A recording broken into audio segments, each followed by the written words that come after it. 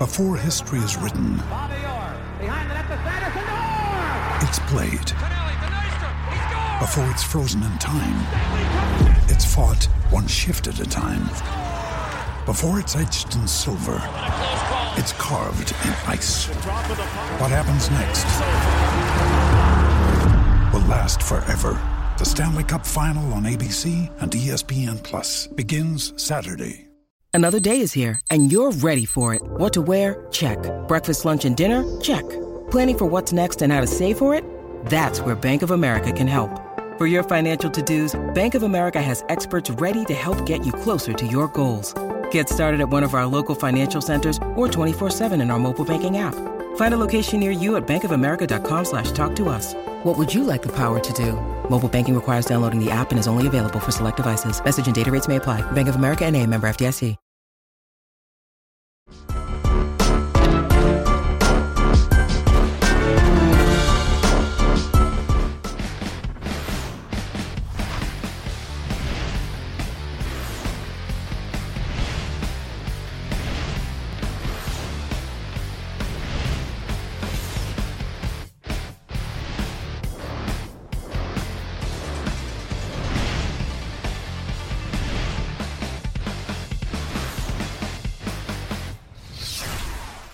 What is going on, RotoGrinders? Welcome back to the Morning Grind. This is still Dean with you. Of course, Stevie is knocking out his NASCAR content. That's why I'm temporarily hosting the Morning Grind. Of course, if you guys want to get his NASCAR content, you know where to do so here at rotogrinders.com. That said, today we are going to continue our DFS personality showcase. Sure, let's call it that. Why not? With that, let's bring in Will Priester. You guys know him better as Chief Justice 06. What's going on, Chief? Nothing much, man. Happy to be on. You know, the morning grind is how I got started. Well, actually, I got started on the weekend grind and then the morning grind.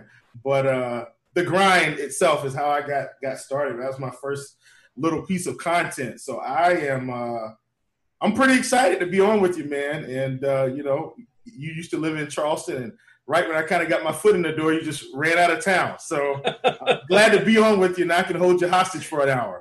I'm happy to have you. I'm happy you're joining me. And it's so funny you mentioned that because, yeah, once we were kind of sort of basically neighbors. I was in Charleston, and you're not too far from Charleston.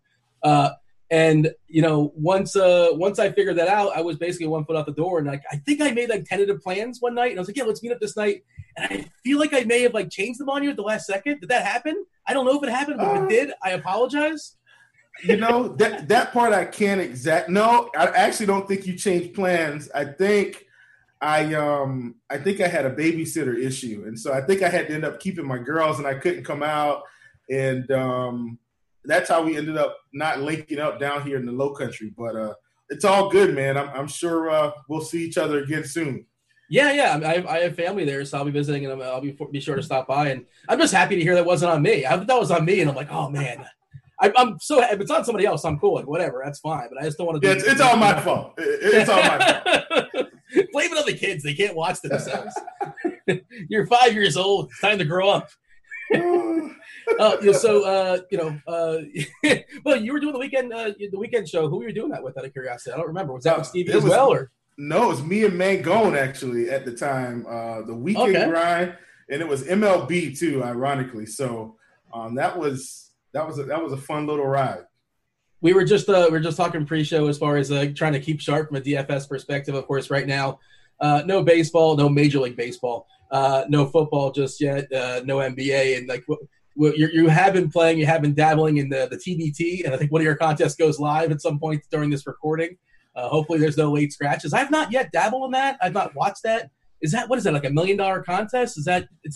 Explain this. Do you know what it is? Do you know the origin of this contest? Yeah, I mean, it's this really big contest. Any teams can get in if they apply. So essentially, I could get a couple of my buddies from around the area and try to get in the tournament. And, you know, if they accept me, I think they accept about 8 teams per region or something like that. But it's 64 teams, and they dwindle it down, and whoever wins, you know, wins $1 million. And so, you know, it's a pretty unique thing. A lot of old college players are in there. You know, some older NBA players like today, you know, ISO Joe Johnson will be in the building playing with. Oh, is he? I was going to ask who's the biggest name that I might recognize. Joe Johnson? Yeah, I think Joe, old, right? Yeah, Joe is probably the biggest name playing today in the overseas elites, I think. So I'm sure he's going to be pretty high owned. I'll probably be under the field. I got to assume he's going to be about 70%. And you can tell we're getting back close to real DFS when I start quoting ownership percentages for niche sports. But at any rate, yeah, it's been fun, man, just trying to get myself ramped back up because, there's $1 million on the line for 2 games on FanDuel, and I want to see if I can, crack the egg open and get $1 million off of a 2-game slate. If I do that, I'll be the GOAT. If you're putting a team together, I highly recommend you do not scout the Roto-Grinders team. You do not want any of those players on the RG basketball team. From what I've seen, the video footage, Nicole was shooting some video of it. They weren't very impressive. Crane, especially. I don't care how cheap he works. Do not sign Crane in your squad. It was. I don't think. Did you happen to catch any of those highlights of the? I use the word highlights loosely. I caught a few, which I was pretty bummed out about that too. I ended up missing the RG party. I was supposed to be on Team Dan, and I feel like we might have taken this thing down. So, Dan, I owe you a championship trophy. And, as long as COVID-19 doesn't become COVID-20 in 2021, then I'll be there. Hopefully we can bring this trophy on home to Team Dan.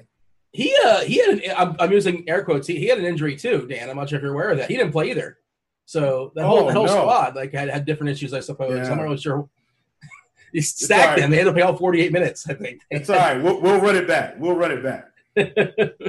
What else are you dabbling in? I asked this, but I pulled up your Roto-Grinders page, and you've been dabbling in NASCAR. It says MLB, but I assume that's the KBO. Some esports, some golf. You're all over the place, man. Yeah, I just throw a little something in there here and there just to kind of keep myself going. Like I said, I probably should be playing a lot more golf. I probably should just be pooling all my resources into playing golf because I am typically pretty good at it when I play. Golf is a different type of research for me. And, trying to do that, KBO at 5:30 a.m., TBT, and, look, me and Alan, we got to grind out these sims. We need our quarters. So, we've been grinding these things out. That's just stuff I do to keep my mind fresh. It's not serious. I just go in there, throw a team together, and then, whatever happens. Yeah, man, just kind of been dibbling and dabbling. I played a little bit of esports, played a little bit of Counter-Strike Global, Global Offensive, played a little bit of League of Legends, just picking and popping a few little things just to kind of keep myself going. Do you play those games on your own? Were you aware of those games before they became a DFS thing, or is this just kind of like me? Like I play some video games, but not those. Yeah, I mostly play sports games. So, mainly 2K, Madden, a little bit of MLB The Show. I'm not as serious about that, but those are kind of my top two, 2K and Madden. I was a big NBA Live guy back in the day, but, they kind of went away for a while, and 2K took over, and I've kind of been exclusively on 2K. It would be nice if they got NCAA football back. That was one of my favorite games. Yeah. But, all the licensing stuff with the players. But now that the players can make money, they might as well just bring it back and get that product back going. I mean, I don't really go to GameStop a lot, but I got to assume a line will be out of the door around the corner for NCAA football if it ever hit the shelves again. Yeah, I know people have been playing it on my Twitter feed. Like, is it 2014? Is that the last year? I know people have been playing that a good bit, and it's fun to run the option. Like that's kind of like a. Oh gosh, yeah. Oregon was my favorite team on that game. By the way, just Oregon. I think. Who was the quarterback there? It may have been Mariota. It may have been like you may have gotten a Mariota team, but their Joey Harrington maybe, or no? Is that before 14? I am probably not sure. Yeah, doesn't matter. I'm not sure, but their playbook, man, they just had so many. They had like triple options and pitches and all this stuff, and it was just fun, man. So, that's usually who I played with when I was on, and that's not even my favorite team. My favorite team is Ohio State, but that Oregon team on that game is just incredibly fun. I'm going to date myself, but I remember I'm old enough to have played the NCAA contest, the NCAA game with Dante Culpepper as my quarterback. Oh, yeah. We're going way back. We're going way back now. I had rep UCF, but that was a lot of fun. How's Ohio State your team? I know you're currently in South Carolina. Charlotte is your pro team. Are you originally from Ohio, or just what is the college team around that area? I'm trying to think that would be going to pop. I guess the Gamecocks aren't too far away. Oh, yeah. I mean, the Gamecocks. So a little bit of a backstory. My whole family pretty much graduated from USC. And, they wanted me to go to USC, excuse me. But I ended up with a full ride to a smaller school. So, it was either, pay for half of my tuition, because I did have a scholarship to go to USC, but it wasn't full. Yeah. It was either, you either pay for half of the tuition or you let me go for free. So, obviously, I ended up going for free. That was a no-brainer. But in terms of how I became an Ohio State fan, I was a huge Eddie George fan. And so that's kind of during his years when he was there, that's how I became an Ohio State fan. And I've just been a fan ever since. So, I think Eddie George, I guess that would have been early 90s, kind of when I was watching college football. I was like, I like that guy. And I've been an Ohio State fan ever since. Yeah, but you say USC, it's throwing me off because my brain says, University of Southern California. And I'm sure everybody in South Carolina says University of South Carolina is USC. Is that what's going on here? Yeah, that's what they call it, USC, okay. University of South Carolina. Yeah. That's how it is over here in the real Columbia, as they call it. Because, now that Missouri's in the conference, it's, Columbia, Missouri, and Columbia, South Carolina. So the real Columbia, as they refer to it, is what I'm referring to. I'm not aware of this rival. Would be the real USC. Yeah. Is there a rival between two Columbias that I'm not aware of? Oh, absolutely. As soon as Missouri came into the conference, that's what it was. Who's the real Columbia? Yeah, so Missouri plays in Columbia, Missouri. Is that what you're saying? I don't know this. Yeah, and they're in the SEC now. That's the kicker. Okay. Missouri and Texas A&M came into the SEC in the same year, and that's kind of how that whole thing got started. Do you ever get out to college games at all? Or are you too far away? Or are we too old? No. Listen, man. Which we probably won't do it this year, but me, my dad, my uncle, and my brother-in-law, we typically go to Charlotte every year for the Chick-fil-A Classic kickoff. And so the Gamecocks are usually playing someone, either, North Carolina State, some team across the border. And that's kind of our annual guy hangout trip. We go up there and watch the game, usually have pretty good seats. I've been fortunate enough to be able to pay for them every year, which I'm sure they appreciate. That's my way of saying thanks, Dad, for being a good dad and stuff like that. And but yeah, it's usually pretty fun. We go up there, have a good time, and then we tailgating. No, we don't really tailgate, man. We get food at the game. Like I said, we try to keep it lax. I don't want to do too much. I've already got to drive. Now, when I lived up there, it was a lot easier. I just kind of go and they come meet me at the house, either stay overnight or something. But now that I'm about 3 hours away, roughly, I'll usually meet them somewhere and we'll drive to Columbia, pick my uncle up, and then we'll head on up to Charlotte. What kind of athlete were you in high school? I presume you played some sports. Yeah, I only played basketball. I ran cross country. Cross country was more of a prerequisite sport. So if we were playing basketball and we didn't play football, then cross country was what we had to do. And that was kind of a form of condition. In the end, cross country was really fun. The only thing I didn't like about it was my cross country coach he had this old Mazda Protege at the time, which, now I guess I'm dating myself. They don't even make that anymore. We had this little Mazda Protege. And on Wednesdays, we had our 5-mile run. And it was 2.5 miles out, 2.5 miles back to the school. And it was just really, hilly, I guess, path that we were on. And what he would do is he'd get his Mazda Protege, and then he'd drive next to us to see how fast we were running. And just torture us. He said, all right, Priester, yep, that's a good speed there. And then he'd go to the next person. All right, yep, that's a good speed. And then he'd be at the end of the course at the 2.5 mile mark with the 8-ounce bottle of water. He'd hand it to us. We drink it. And he'd say, all right, let's head back. And so that was kind of painful. But when basketball season came around, we were ready to go. I mean, we were in supreme shape in terms of, conditioning. So, I had a good time. So basically, if you're on the basketball team, you had to basically do both sports as far as cross country and basketball. That was encouraged. That makes sense. Unless you played football. Then you don't have to do cross country? Right, because they overlapped. Oh, okay. I got you. Yeah, what was your specialty in cross country? What was the event? Well, I mean, it was pretty much all distance. Because, see, here's the cool thing about cross country. Cross country isn't like track where you want to come in first. It's actually really a team sport. So what you're trying to do is you're trying to get the best combined team time. So if you come in first place, and let's say you ran 5 miles in, I don't know, let's say 20 minutes. And that's just hypothetically. Well, if the next person on your team finishes at the 25-minute mark, and then the next person finishes at like the 30-minute mark, and the next person finishes at the 35-minute mark, well, then your team average is going to be pretty terrible. So the idea is that you want to have, maybe a guy finish at 20, maybe a guy finish at 20 and 15 seconds, a guy finish at 20 minutes and 30. And so you want to get that really good, strong team time to try to take it down. And that's kind of how you do it. So it's a really good team sport. Yeah, exactly. So it's a good sport, man. I actually enjoyed it a lot in the end. When was the last time you ran 1 to 5 miles? In high school. Sometime in high school. Now I will say this. A couple years ago, prior to my youngest child, I was kind of biking about 10 miles a day, but that was in the gym. It wasn't outside, but in the gym.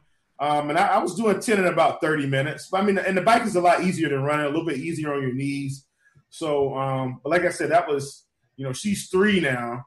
And I did ride a mile yesterday because I'm starting to do some basketball training with some younger kids. Now that COVID's kind of taking away camps and stuff, everybody's reaching out to their coaches saying, hey, what can we do? So I've been training 2 guys twice a week. And so, that kind of gets me out, gets me a little bit more active. But yeah, man, that's kind of my life. I coach JV girls basketball. If you listen to any of the pods, a lot of the people know that. But yeah, I coach at Somerville High School, and it's a good little team. Oh well, yeah, that's not too far at all from where I was at. How did you get involved in that? Well, I started coaching. I guess maybe 8-9 years ago, and I've been here 5 years, and I pretty much coached all. I've coached all 5 years that I've been here, and I started in middle school boys, actually. That's where I started coaching. And then, we were doing pretty well. I got a call from the high school, and they asked if I wanted to move up, and I said, yeah. And then after I told them, yeah, they said, well, it's girls. Have you ever coached girls? And I said, no. I said, but basketball is basketball. And it's a little different because, guys think they know everything, and they want to try all the new moves. They want to be Steph Curry. They want to shoot the James Harden step back. They want to do all those things, and they have terrible footwork. And so you're like, hey, man, I know you can shoot that step back, but do you know how to pivot? And, so that's kind of the difference with boys. With girls, they're typically going to listen more to what you say and try to execute. And, from time to time, not all girls, but sometimes they listen a little bit too much to what you say. And I'm like, hey, let's balance listening to what I say and thinking for yourself. Like, you're still a ball player. Like, just go out and be instinctive, and just kind of let the game flow. This is just a skeleton for you to work with it, But yeah, so that's kind of what I consider, a difference between girls and boys. But I like coaching them both equally. Both bring their own challenges. So diplomatic. You can't choose. I'm not going to give you a Sophie's choice or whatever. I was going to ask. I like them both. Yeah. And also, girls and boys are getting different ages too. Obviously, your middle school versus high school, and different developmental times as well too. Well, are you like a D'Antoni type? Are you just chucking the threes? Are you you're grinding out some defense? Do I want to roster these girls in DFS or what? Let's see. If I had honestly, I'd probably coach a little bit more like Pop, to be honest. And no, seriously. And I'm not saying that to boost myself. And I'm not saying I'm Pop by any means. I'm just saying, I know what you're saying. Yeah. I'm saying the way I approach coaching. Like, I don't care how good you are, everybody's getting coached the same. I've got a kid that's actually he plays at a private school down here. Really good, man. Really good kid. He was good in middle school, but he was such a ball hog in middle school. I mean, he was awful. Like, yeah. Listen, he could probably drop 30 points a game in middle school, but he never passed the ball. And I told him one day, we were at practice, I said, hey, man, look, you could just, take my jersey off and you can just go home right now. And that might sound pretty aggressive, but if you play sports, sometimes you have to make a point. I said, look, I'm not telling you this. I'm not ashamed about it. I said, I want you to go home and tell your parents, I told you to go home because I didn't need you on my team. Wow. And his dad came back and said, Coach, I want to thank you for what you did with my son. That's what he needs. Because, if you're not going to be a good teammate, I don't care how good you are. This it's a team game. And look, the crazy thing about team sports is the better players are going to excel anyway. But so you might as well just go ahead and be a good teammate, because if you're sharing with them, they're going to share with you. You'll get yours. They'll get theirs. Everybody's happy. But anyway, that's just me ranting. That's my coach rant, to say I consider myself to coach a little bit like Pop, I think that's awesome what you did. That's awesome you did that. But I also think there's some sort of risk reward to it, because I'm sure you get some backlash from some parents who are not nearly as understanding as to what you're actually doing. And I'm sure that's a lot of fun to deal with as well. Guess what? I'm going to be completely honest with you. I've never got backlash from a parent.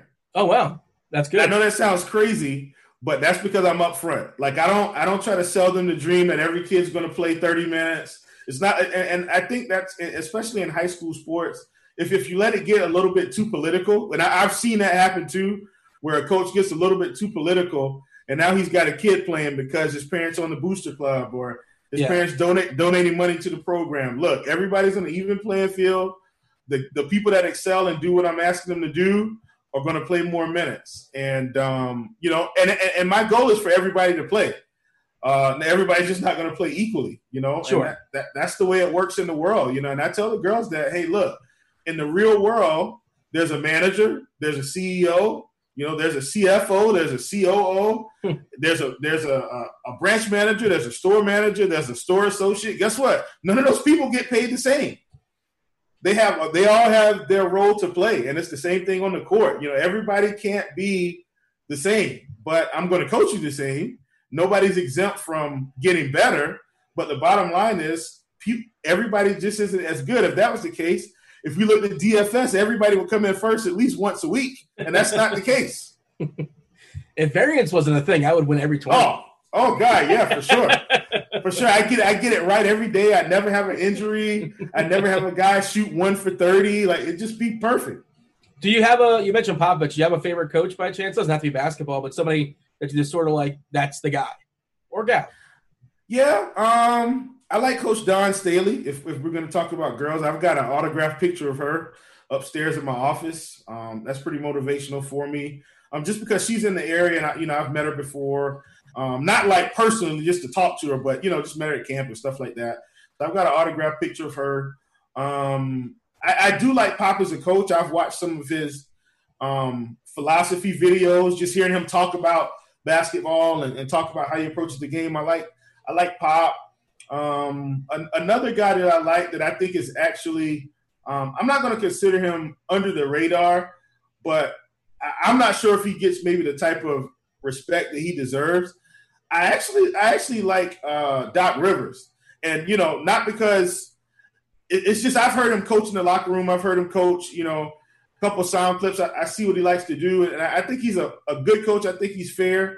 I think now that he doesn't have as much responsibility in LA, I think it's kind of got him back to coaching the right way. And so Doc is a guy that I like as well. Was his voice always like that, or is that just from coaching so many years? I always wonder, because I don't know, he's a Dean. guy that's constantly hoarse. I don't know, Dean. I mean, I've got to think that after all these years, his voice has just been that same way. Yeah. He's a guy that's done a lot of coaching and a lot of talking. And, you can certainly – unless you sound like that like a 10. I have no idea. And there's no idea. You mentioned college. You were talking about branches as far as a bank too, and I feel like your brain kind of went there because I just found this out the other day. You were a financial advisor, correct? Is that correct? Is that something? Yeah. I was an advisor. How do you fall into that? Well, I mean, it's just kind of college, man. I got out of college, and my first job out of college, I was the manager of a furniture store. They had this management training program for college grads, and so when I got out, I went into that. And I kind of learned a lot about business, learned how to kind of run a store, manage payroll, run a P&L, manage inventory, manage a staff, manage marketing, manage lending, just kind of stuff like that. And that kind of got me interested on the business side. And then after that, I went to the banking world, and the rest was kind of history from there. I started as a personal banker, And then I started personal banker, kind of worked my way up within the personal banker role. So when you work at a bank, there's like personal banker 1, personal banker 2, personal banker 3, and you kind of go through all these different steps. And so I was a personal banker, and then they added this title, a business champion or a business advocate. And so, I got a chance to deal with a lot of small business owners and stuff like that. And then I got licensed. So I had my Series 7, Series 66. And after that, I went into the advisory role. And how hard is that test, out of curiosity? I've heard people talking about the Series 7. So for me, it wasn't as bad because I kind of been in the industry a little bit. I'd always kind of been in the stocks and stuff. And it's not all about stocks, but once you understand the concepts of it all, I think it's pretty easy. If you're going into it blind, though, I will tell you, it's a tough test because you're basically studying probably a month and a half. It's like taking a college course in a month and then having to go take like the exam to pass it. And, a lot of times with those particular tests, I think the pressure comes in where, when I took my first exam, if I didn't pass the exam, I wasn't going to have a job. So, there's different pressure for different people. But, when you're taking those exams, you better buckle in, because at the end of the road, if you don't pass and there's not going to be a job waiting for you, now you're kind of having to look for something else. So, but yes, it's a tough exam for sure. You mentioned stocks. Is there a stock story you have? Like you bought Apple like in 2000 or Cisco like in 1995 or whatever. Is there one that kind of got away for whatever reason? Like you had your eye on it and you just passed on it. And you look back and say, man, if I only would have invested in X, I'd be swimming. I mean, not really, because I think you have to know what type of investor you are when you're in the industry. And some people, and here's my philosophy on it, and it's kind of because I came through the ranks. But if you've got $5,000 to invest, more than likely you probably just need to put it in a mutual fund and let it work for you, because you're going to have all the shares in there anyway. So a mutual fund is going to give you exposure to a lot of those companies that you're talking about. They'll have some Apple built in. They'll have some Amazon built in. They'll have some Google built in. They'll have some Microsoft built in. They'll probably have some Exxon built in, just stuff like that. And a lot of what they have built in depends on the risk level. So, if it's what you call a large cap fund, then obviously you're going to have a lot of your larger companies in there anyway. And so you can build your portfolio that way and just kind of see what the top companies are they have in there. They may have 10% of one, 3% of one. I'm just using that, just throwing numbers out there. Nothing They're not specific. Sexy though, right? Mutual funds aren't sexy. Well, I mean, they're safe. It depends. Generally. Well, is that wrong? I don't want to get into that. See, now my brain is. I added generally. I put a qualifier. Yeah. I mean, generally, if you put your money in a mutual fund, all right. So I got to go here, especially if it's an allocation fund. So, in an allocation fund, right? There's different funds. It's like a group of 5 mutual funds. You've got this manager trying to make it all work together. So, especially if you're doing allocation, I think allocation is definitely a little safer than just say your standard mutual fund. Obviously, I'm not trying to sell anyone. So, but I think mutual funds are good for the small or mid-range investor. If you've got $1 million to invest, if you've got an advisor, they can probably diversify your portfolio for you. But if you've got 20 grand, 25 grand, I would say a mutual fund is always good, and you should see the same over time.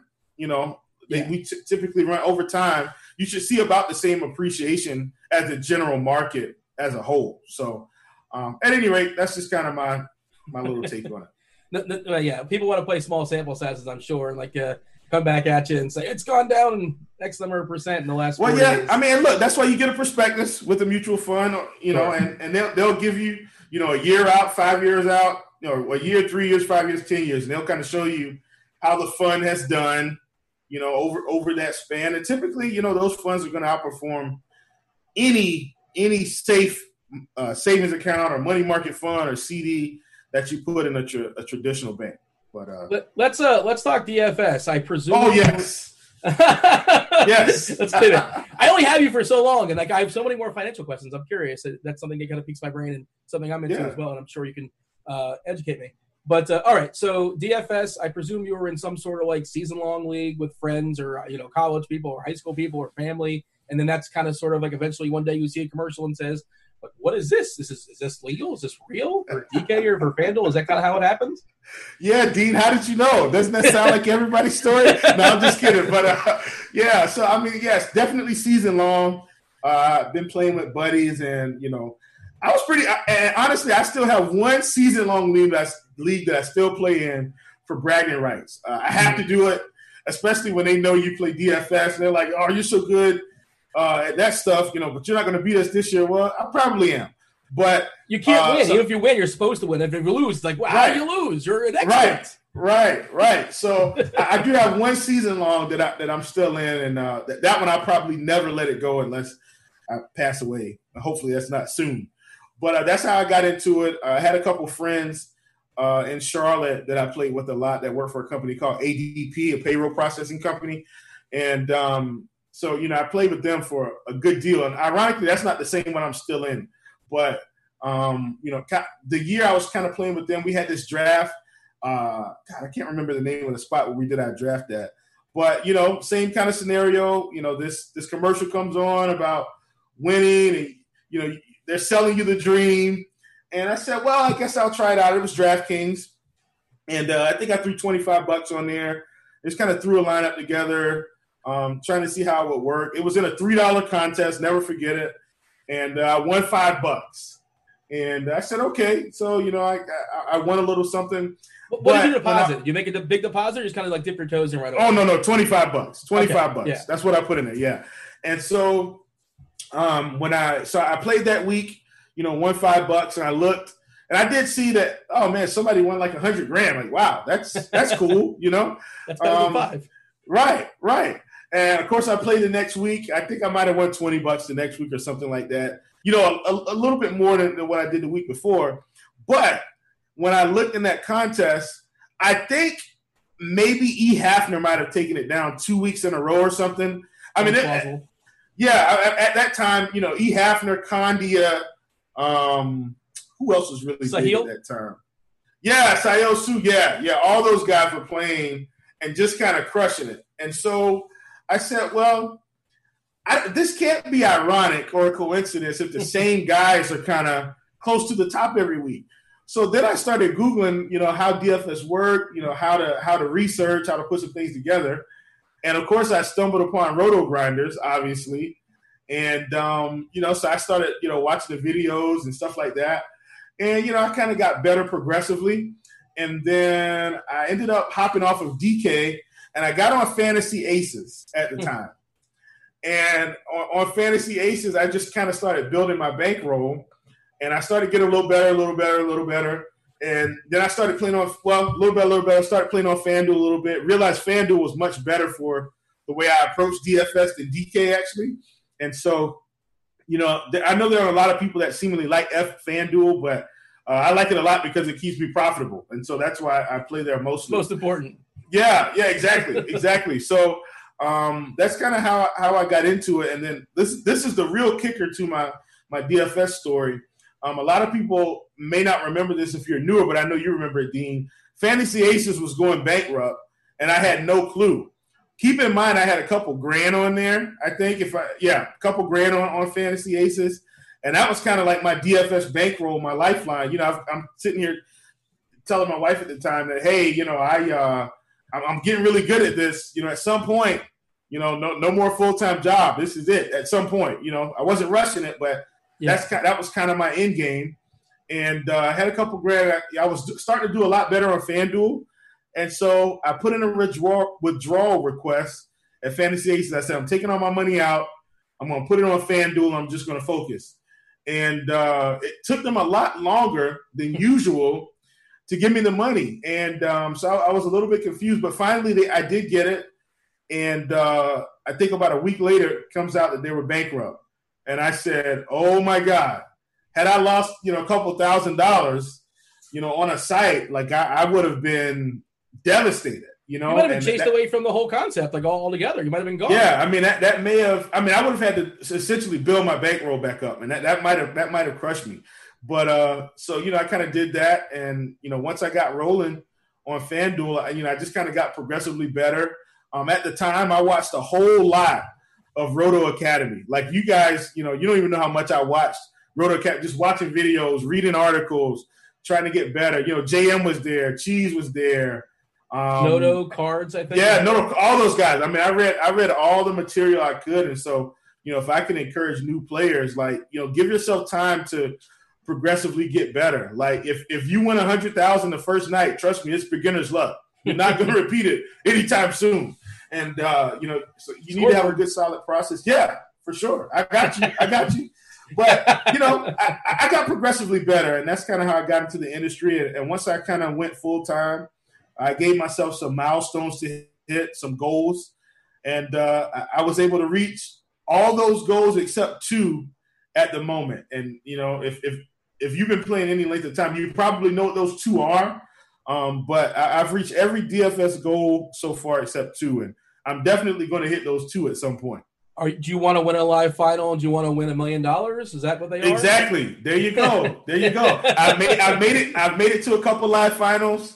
Didn't win them, obviously, and obviously I want to take down a milli at some point, and those are kind of my 2 goals that I have left standing. If I can knock those out, I'll feel really good about my DFS career. Not that I don't already, but you know, those are just some goals that I want to accomplish. It's interesting because when I talk to people, like a lot of times I'll ask them, like, what is your goal? Like, what are you trying to do? And some people don't have an answer. And other people like just want to have fun. They just want to kind of screw around and I want to turn $20 into $1 million. I want to have that dream. I want to be able to go to bed at night and think that this is plausible. And others just want to like build a nice positive ROI. And like, I don't play the tournament that's $2 million total prize pool and $1 million on top. Like, I'm not playing that unless I have a ticket and I'm forced to play it. Because my brain doesn't work that way as far as let's build a lineup that's so goofy it's going to make sense and be a single outlier and, you know, embrace variance, yada, yada. But I guess you're okay with that. And you understand what you're doing and understand why you're happy to take on that challenge. And that's not for me, but it's awesome if it's for you and for everybody else. Yeah, well, here's the crazy part, D. Watch this. This will probably make you laugh. What if I told you most of my larger nights in DFS are single bullets? Most of them. In large field tournaments, or you're talking about single entry? Well, no. Well, large field and let's go single entry, stuff like that. So, for instance, my first night, and this is my first big win in DFS, so I think it probably coincides pretty good. It was in MLB. I remember I stacked the Braves. Obviously, the Braves are my favorite team. I didn't stack them for that reason. They were facing some terrible pitcher. I can't even remember his name. But I stacked the Braves and kind of ran some one-offs. I know for sure. No, it wasn't Yu Darvish. Who was the pitcher? Can't remember the pitcher either. That was another big night. But either way, I know I stacked the Braves for my first big win. And it probably was a single. You're probably facing them. The Braves, right? Yeah. They may have. They have. But it was a single bullet. And whenever I'm running single bullet, I pretty much run the same lineup in every contest. So from the monster all the way down. That's typically what I'm going to do. At the time, I didn't play the monster that night for whatever reason. I can't remember. But, you know, it was kind of getting late in the night. I had Robbie Ray. That's who it was. Robbie Ray was my pitcher. And I remember Robbie kind of cruising. He was at home. And, I realized he was up to about 5 innings, 7 strikeouts, no earned runs. I said, man, we might have a little shot. And Robbie kind of kept going. And for whatever reason, he was low owned that night. And I don't know why. Like, I have no clue. But he was low owned that night. And I started climbing. And eventually, I hit first. And so now you're just trying to hope that Mike Trout doesn't hit a home run at like 1 a.m. Because Mike Trout was out there, right? Mike Trout was out there. So you're just hoping. You're just like, man, if Mike Trout can just kind of keep getting walked, single and double us to death, we should be okay. And I remember, I think I fell asleep and woke up, and I pulled up my FanDuel account and looked at my winnings, and I had to take a double take because that the first time my first big win was around 98,000, and that was off of a single bullet. I mean, I took down the squeeze, the home run, everything. You name it. First in everything. Was this possibly April 17th, 2017? Does that kind of check out as far as the calendar in your brain? I pulled up your RG accounts here, and a $55 buy-in, you finished first out of 5,000 on FanDuel. Same night, the $4 buy-in, you finished first out of 58,000. It's probably that. That's probably it. That's probably it, man. That's probably it. And the rest was kind of history after that, because that, I pretty much walked out of the door. I worked another couple months, but at that point, I had enough money to sustain myself, and I didn't have a lot of debt at the time anyway. So, I pretty much had enough to kind of keep cruising. And after that, man, I just kind of took off. I've had some other major wins, along the way, especially during NBA season, just kind of had some big wins. And I've pretty much been able to at least clear six figures in at least one contest every year, which makes up for, a whole year's salary. And some, obviously I make a little more than that, but just every year I know for sure I'm at least going to take one or two down that are going to give me that six figure payday that we're all kind of looking for. And usually it's on a single bullet most of the time. If you're looking at my history, I'm not looking at it, but most of my big nights, if you look, it's single bullet. I didn't do MME or anything. Now I take it back 2 years ago or last year, I can't remember. I took down like the what is it called in NBA, like on FanDuel, the 7-7, the shot. I think I took down the shot for 100K, and I probably ran about 40 lineups that night or something. But I hand built them all, because I wanted a certain. But I did that because I wanted a certain way. I stacked a whole lot of Washington, a whole lot of Charlotte. I just stacked that game probably at least 20, 30 different ways. And it ended up being right. I remember, I think I ended up winning by maybe a fourth or a tenth of a point or something, because Orlando ended up blowing out Milwaukee that game. So so Giannis and Middleton, all those guys, didn't really play the fourth quarter. And that kind of kept me in first. And that was I think that was maybe, 2019, I guess. But yeah, at any rate, it's a fun ride. I know I've been hogging up the conversation, Dean. So you're good. You're good. This is all about you, man. It's not about me. I'm just here to ask questions. Take me through, the live finals. Do you remember any of the sweats as far as getting there? What are your memories as far as actually being at the live finals? I assume, guessing here, you probably met some of the RG guys. Is that kind of how you got hooked up with RG, or is it a different story? Yeah. My very first live final was an MLB final. I think that's the first time I met Hoop. For sure, that's how me and Dan linked up, which kind of, facilitated a path for me to be able to come to RG and, try to provide some content. And but yeah, my first live final, I'll never forget how I got there. It was a New York Yankees stack. And I actually won it on an early slate of all slates. Won it on an early slate. And for some reason, the Yankees weren't that high owned. Like, Judge wasn't high owned at the time. And, I was just kind of shocked that they weren't. But that's kind of how I got there to the MLB Live Final. And then the MLB Live Final I didn't do as well as I wanted to. I think I ended up stacking the Mets against it was the Phillies. It was the Phillies against a really bad Mets pitcher, and I can't even remember his name. He was god-awful. A lot of guys the Phillies. Oh, gosh. The Phillies just did not score runs that day. It was just terrible. Terrible. And so I didn't do well on that one. Something. Yeah, it was awful. Seriously. The worst pitcher probably on the slate, and they didn't do anything. And a lot of people weren't on the Phillies. Of course, I can't remember if the Rockies were on that slate or not. I don't think they were. But then the NBA one, I'll never forget that one because I ended up stacking the Lakers game. It was a Lakers-Philly game, and it was a late-night hammer.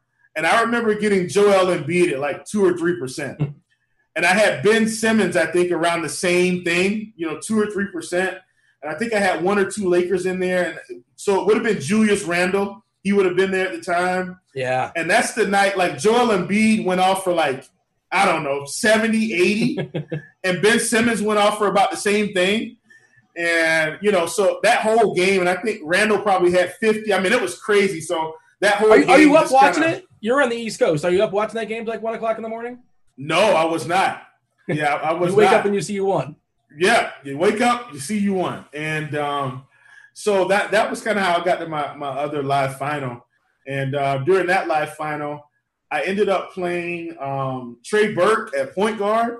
for like 3,500, and I was the only person I think that had him in the live final out of like 75 to 100 spots. And Trey Burke goes off for like 30. Oh. And so I'm thinking, oh yeah, this is going to be a good night. And I stacked the OKC Golden State game, and they just didn't get there. And then Phoenix and Portland went in overtime or something. I was like, well, there goes that. And so that's kind of how my second live final went. But all in all, man, crazy good experiences. Definitely want to try to get to another one. I need to at least check off the NFL live final. I haven't made it to one of those. And yeah, let's see if we can take one down. You mentioned Coors Field. I saw on your Twitter a general rule: you just never play Coors. Yes, that's my general rule of thumb, Dean. And here's what I'm saying: if it's a normal slate, right? So I'm not talking about like a 2-game midnight slate or sure. Something like that. I'm saying 4 or 5 games.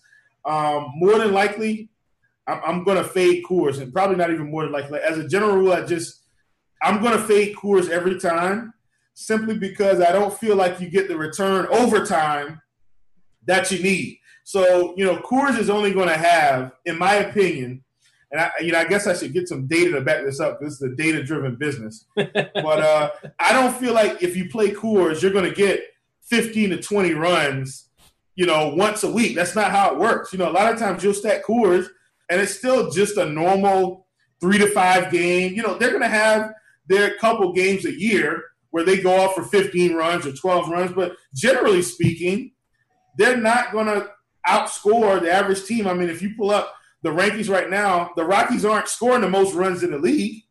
If you pull up from last year, it's probably like, I don't know, probably not Boston last year, but I don't know who it would be last year because I'm sure Minnesota's up there somewhere scoring a bunch of runs. But you get what I'm saying? They're not. How you score them too is important.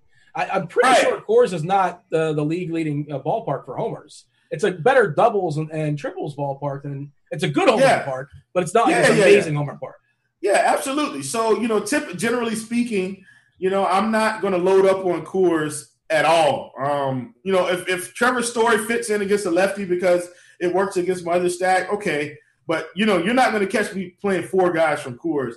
And the other reason, too, is because you're playing them and the prices are inflated.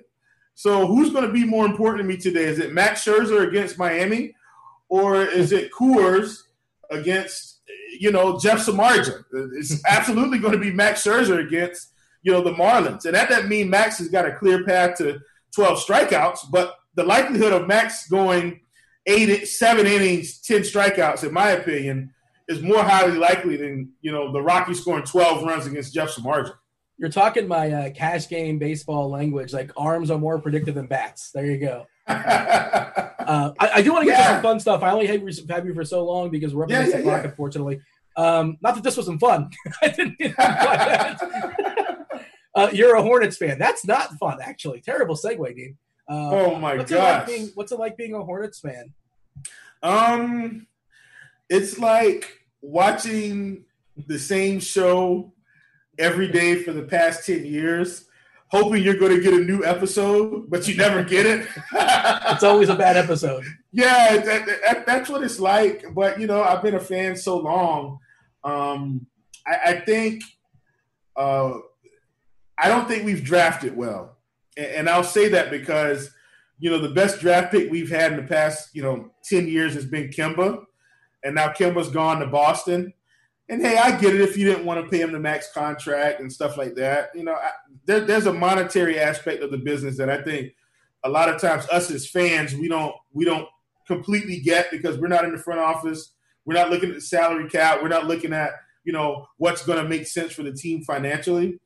But I think if you draft better, then you can work out the finances a little bit better on the back end. And so I'm looking at all the guys we've missed on, particularly one year when I said, man, we need to draft Devin Booker. We need shooting. And I think we either drafted Noah Vonleh or Frank Kaminsky. I can't even remember what year it is. But when we did that, and I was at the arena for the draft, because, they let fans come into the draft. And I was at the arena, and I just sat there for about 5 minutes in just total disgust. I mean, it was just god-awful. And so if you looked at Devin Booker now versus the other two guys that I mentioned, it's like night and day. And so those are some of the mistakes I think we've made over time. I think we've switched coaches a little bit too much. I don't think we've hired the right coaches. I think Steve Clifford was a good coach, and then we just let him go to Miami. And, it's just not Miami, Orlando, excuse me. I think it's just little things like that I feel like we've whiffed on over time, which just keeps setting us further and further back. And that's kind of the disappointing part about being a fan. I think the highlight of me being a Hornets fan over the past 10 years is the fact that they're the Hornets again and not the Bobcats. I think that's kind of the highlight of my fandom. They were the Bobcats for like 5 years, maybe 4 years. Yeah. That was a weird time. I thought you were saying the highlight was this was even more than 10 years ago, obviously, and I'm not exactly sure how old you are, but like the old school Hornets, Lonzo, LJ, Muggsy. You had Rex Chapman before he became this like Twitter phenom. Yeah, I mean the best, man, and even after that, the David Wesley era, the Eddie Jones era, Del Kendall. Well, Del was kind of there with the older guys. Kendall Gill was there. Let's see who else. Fun team, good uniform. Well, I mean, and then here's the other thing. Then we picked up the team. We moved to New Orleans. And they get Chris Paul and they get AD. And you know what I'm saying? It's just like, gosh, man.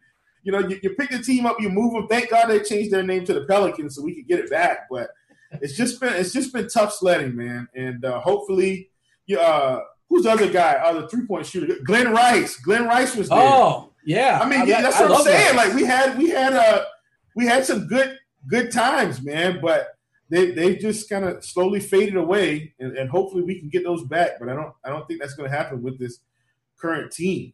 It's not looking very promising. Yeah, as a Miami Heat fan, I loved Rice back in the day. Like that's basically his two teams. I think he ended up on. I think he was a Laker at some point. A cup of coffee. Chasing the championship, probably. Yeah. Did you stick with the Pelicans when they moved? Were you a Pelicans fan all of a sudden, or you're like too bitter? No, they became the Bobcats. So listen, I'm sticking with my team in Charlotte, but I guess maybe I should have moved, but I wouldn't have been in that much better shape with all the other good teams up there. I guess I could have been a Zion fan now, but I don't really care about that. I'm forgetting now. Did the entire team move, or yes? All the players moved to New Orleans, right? Yeah. The owner just packed up and took it away. Oh, that's just brutal. So I went through your Twitter timeline. I'm going to say your favorite TV show is The Office. Maybe? Oh, yes, absolutely. The Office is probably one of my all-time greats. And listen, it's a quirky show, but man, it's such a dry funny until it makes me laugh all the time. I mean, I've watched The Office all the way through at least 3 times. Okay. And it's just funny, man. I mean, it's just a funny show to me anyway. And I've actually started watching Parks and Recreation recently because I wanted to try to see, can I get into it? It's been funny. I mean, I've enjoyed it as well. But man, The Office is that's definitely my all-time favorite for sure. It's so funny because I had that conversation multiple times about the Parks and Rec too, and the tricky part with Parks and Rec is it stumbles out the gate. It's not that good. It's fine. Yeah. It's not special. It takes a season or two to kind of find its legs. They change the cast up a little bit, but once they find where they're at, it's a really, really good show. But I think I'm in season 4, 3 or 4, something like that. I think I'm where Leslie Knope is running for office now, and so we're kind of in the sweet spot of it all. Yeah. And she's got her little boyfriend that she's trying to hide from the public. And Ann is all confused about Ann Perkins. Ann Perkins. Ann Perkins. Literally. Literally, yes. So, oh God, that's so funny. But so that's kind of where I'm at in the show. And so I'm kind of in a groove now with it. It's a good little show. But you're absolutely right. I mean, out of the gate, it's god awful. You got to persevere. You got to power through. Yeah, for sure. So you've seen The Office 3 times through. Do you have a favorite episode or two that kind of pops in your head? And like non-core four character members, your favorite 2 or 3 like fringe characters, I guess the supporting characters. Well, listen, let me give you my favorite quote from the show. And I've said this quote probably 1,000 times. I don't know why it makes me laugh so much, but it's an Andy Bernard quote of all quotes. It's an Andy Bernard quote. And so Andy says, well, they say you can't mix business with pleasure. Well, tell me, I want to know, how in the world do you run a putt-putt golf company? That's like my favorite quote. You tweeted that out. I remember saying. Yes, that's like my favorite quote from that show of all time. And then my other favorite scene, and I'll get to my characters in a minute, but my other favorite scene is we've got Stanley, and so Ryan is there, and Stanley's daughter's there. She's trying to hit on him, and Stanley got him in the back. Oh my God! He's got him in the back, and he's just screaming at him. That is a little girl. Do you hear me? Look at me when I'm talking to you. Nobody can save you now. I don't care if it's Jesus. Like, it's just so funny. And then Kelly's watching, and like she's like jealous of the situation, right? Right. And then this cut scene. Then it's the cut scene, and Ryan's like, I've never been so terrified of any person in my life. So yeah, man, that's probably like my other favorite scene. But in terms of I guess fringe characters, because I guess I kind of essentially like them all, and they all kind of play their own role. Except like Nelly. Nobody likes Nelly. Yeah, I mean, but Nelly was a needed part of the show for a little while. I think my best fringe character is probably not Daryl. What's the guy from The Warehouse? The Chinese guy. Oh, man, now I'm forgetting that. I don't know who that is. Because he didn't appear in a lot of episodes, but every time he said something that was funny, I do operation on guy in Yakuza. Who is it? Hide, yes. I do operation on guy from Yakuza. And I have steady hand. I operate. And, and essentially at the end of the show, you find out he actually did kill the guy on purpose. But during the show, he didn't really let that on. So, yeah, I think he's kind of my favorite French character. But, he comes in way later. Like, when they're going – I think that's probably even almost after Michael's gone. But yeah, he's a good French. I like his character a lot. Producer Devin coming through in our ears, letting us know the character name. Ironically, Producer Devin, especially when he has the beard going, correct me if I'm wrong here, Will, he looks like Mose a little bit, right? Oh, all right. No, I'm not going to say that. I'm not going to say that, Devin. I don't mean it as an insult. I'm not agreeing with this. I cannot put my stamp of approval on this at all. I'd give him more Andy Bernard when he comes back from that island vacation that he had for 3 months. And, okay, so here's another one. And Andy's not my favorite character, but for some reason his moments pop in my head. This is another favorite moment of mine when Andy comes back from the vacation like nothing's wrong. And it says, so Angela, do you have any checks for me? It's like, hey, bro, you've been gone 3 months. You want to collect your checks? Yeah, funny show, man. Funny show. We have a couple minutes before we step aside and get out of here. We did a show the other day on sports cards. Check that out, by the way. Check out our sports card show. You appear regularly. That's good times. And you're obviously starting to collect sports cards again. I'm just there asking questions mostly. I used to collect cards back in the day, and I'm just educating myself listening to you guys. But you came in quoting wrestling. So I'm curious, who is your favorite wrestler? Maybe power rank a couple that kind of pop out for you. Man, look, I mean, I feel like I kind of grew up in the golden age of wrestling. So, I think my favorite wrestler actually is Sting. Sting would have been my absolute favorite.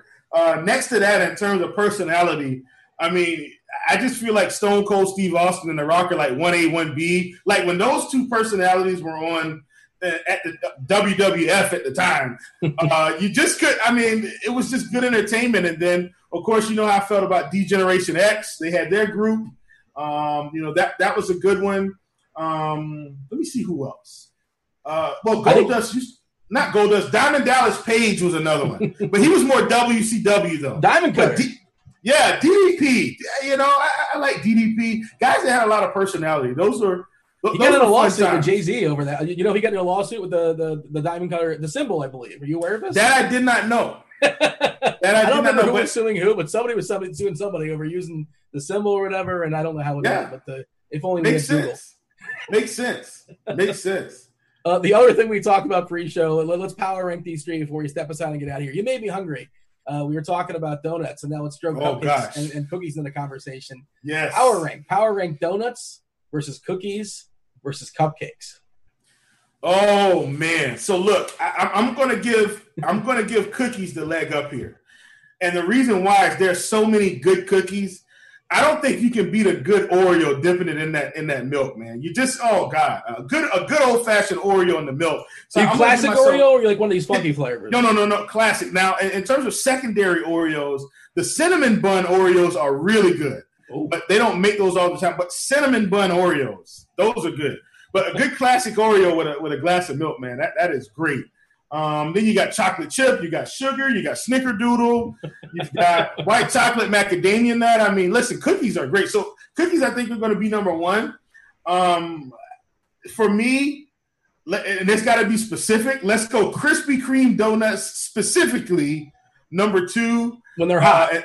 Yes, when they're hot. I mean, when the glaze is just dripping on your hands as you eat them and you take a bite and then all the flakes are all on your shirt. It's just a good time. And then lastly, obviously, cupcakes. And I like cupcakes and cake and regular cake. But cookies, donuts, cupcakes. That's my power ranking. There you go. We're going to end on a high note. There you go. We're going to end strong with desserts. I'm going to leave you hungry. I apologize for that. Much more I wanted to get to, but we're up against the clock. I thoroughly enjoyed our conversation. Will, thanks for joining me. Anything else you want to say? Feel free to say to the people out there. I guess stay tuned. We'll have some coverage as far as sports soon enough, I imagine. Hopefully, fingers crossed. Yeah, man. Let's hope the bubble keeps the bubble in Orlando, and we'll have some sports. And then baseball is supposed to start almost a week earlier, about 6 days, I think it is, before the NBA season. So everybody, let's get excited. Let's don't leave KBO. We still need them at 5:30 in the morning, just in case things don't work out. Please continue to fund your KBO contest as well, because we don't want to miss out on those small prize pools in the event that these other sports shut down. Much appreciate your time. That was Will Priester. You guys know him better as Chief Justice. I was Dean. This was The Morning Grind. We're out of here. Holler!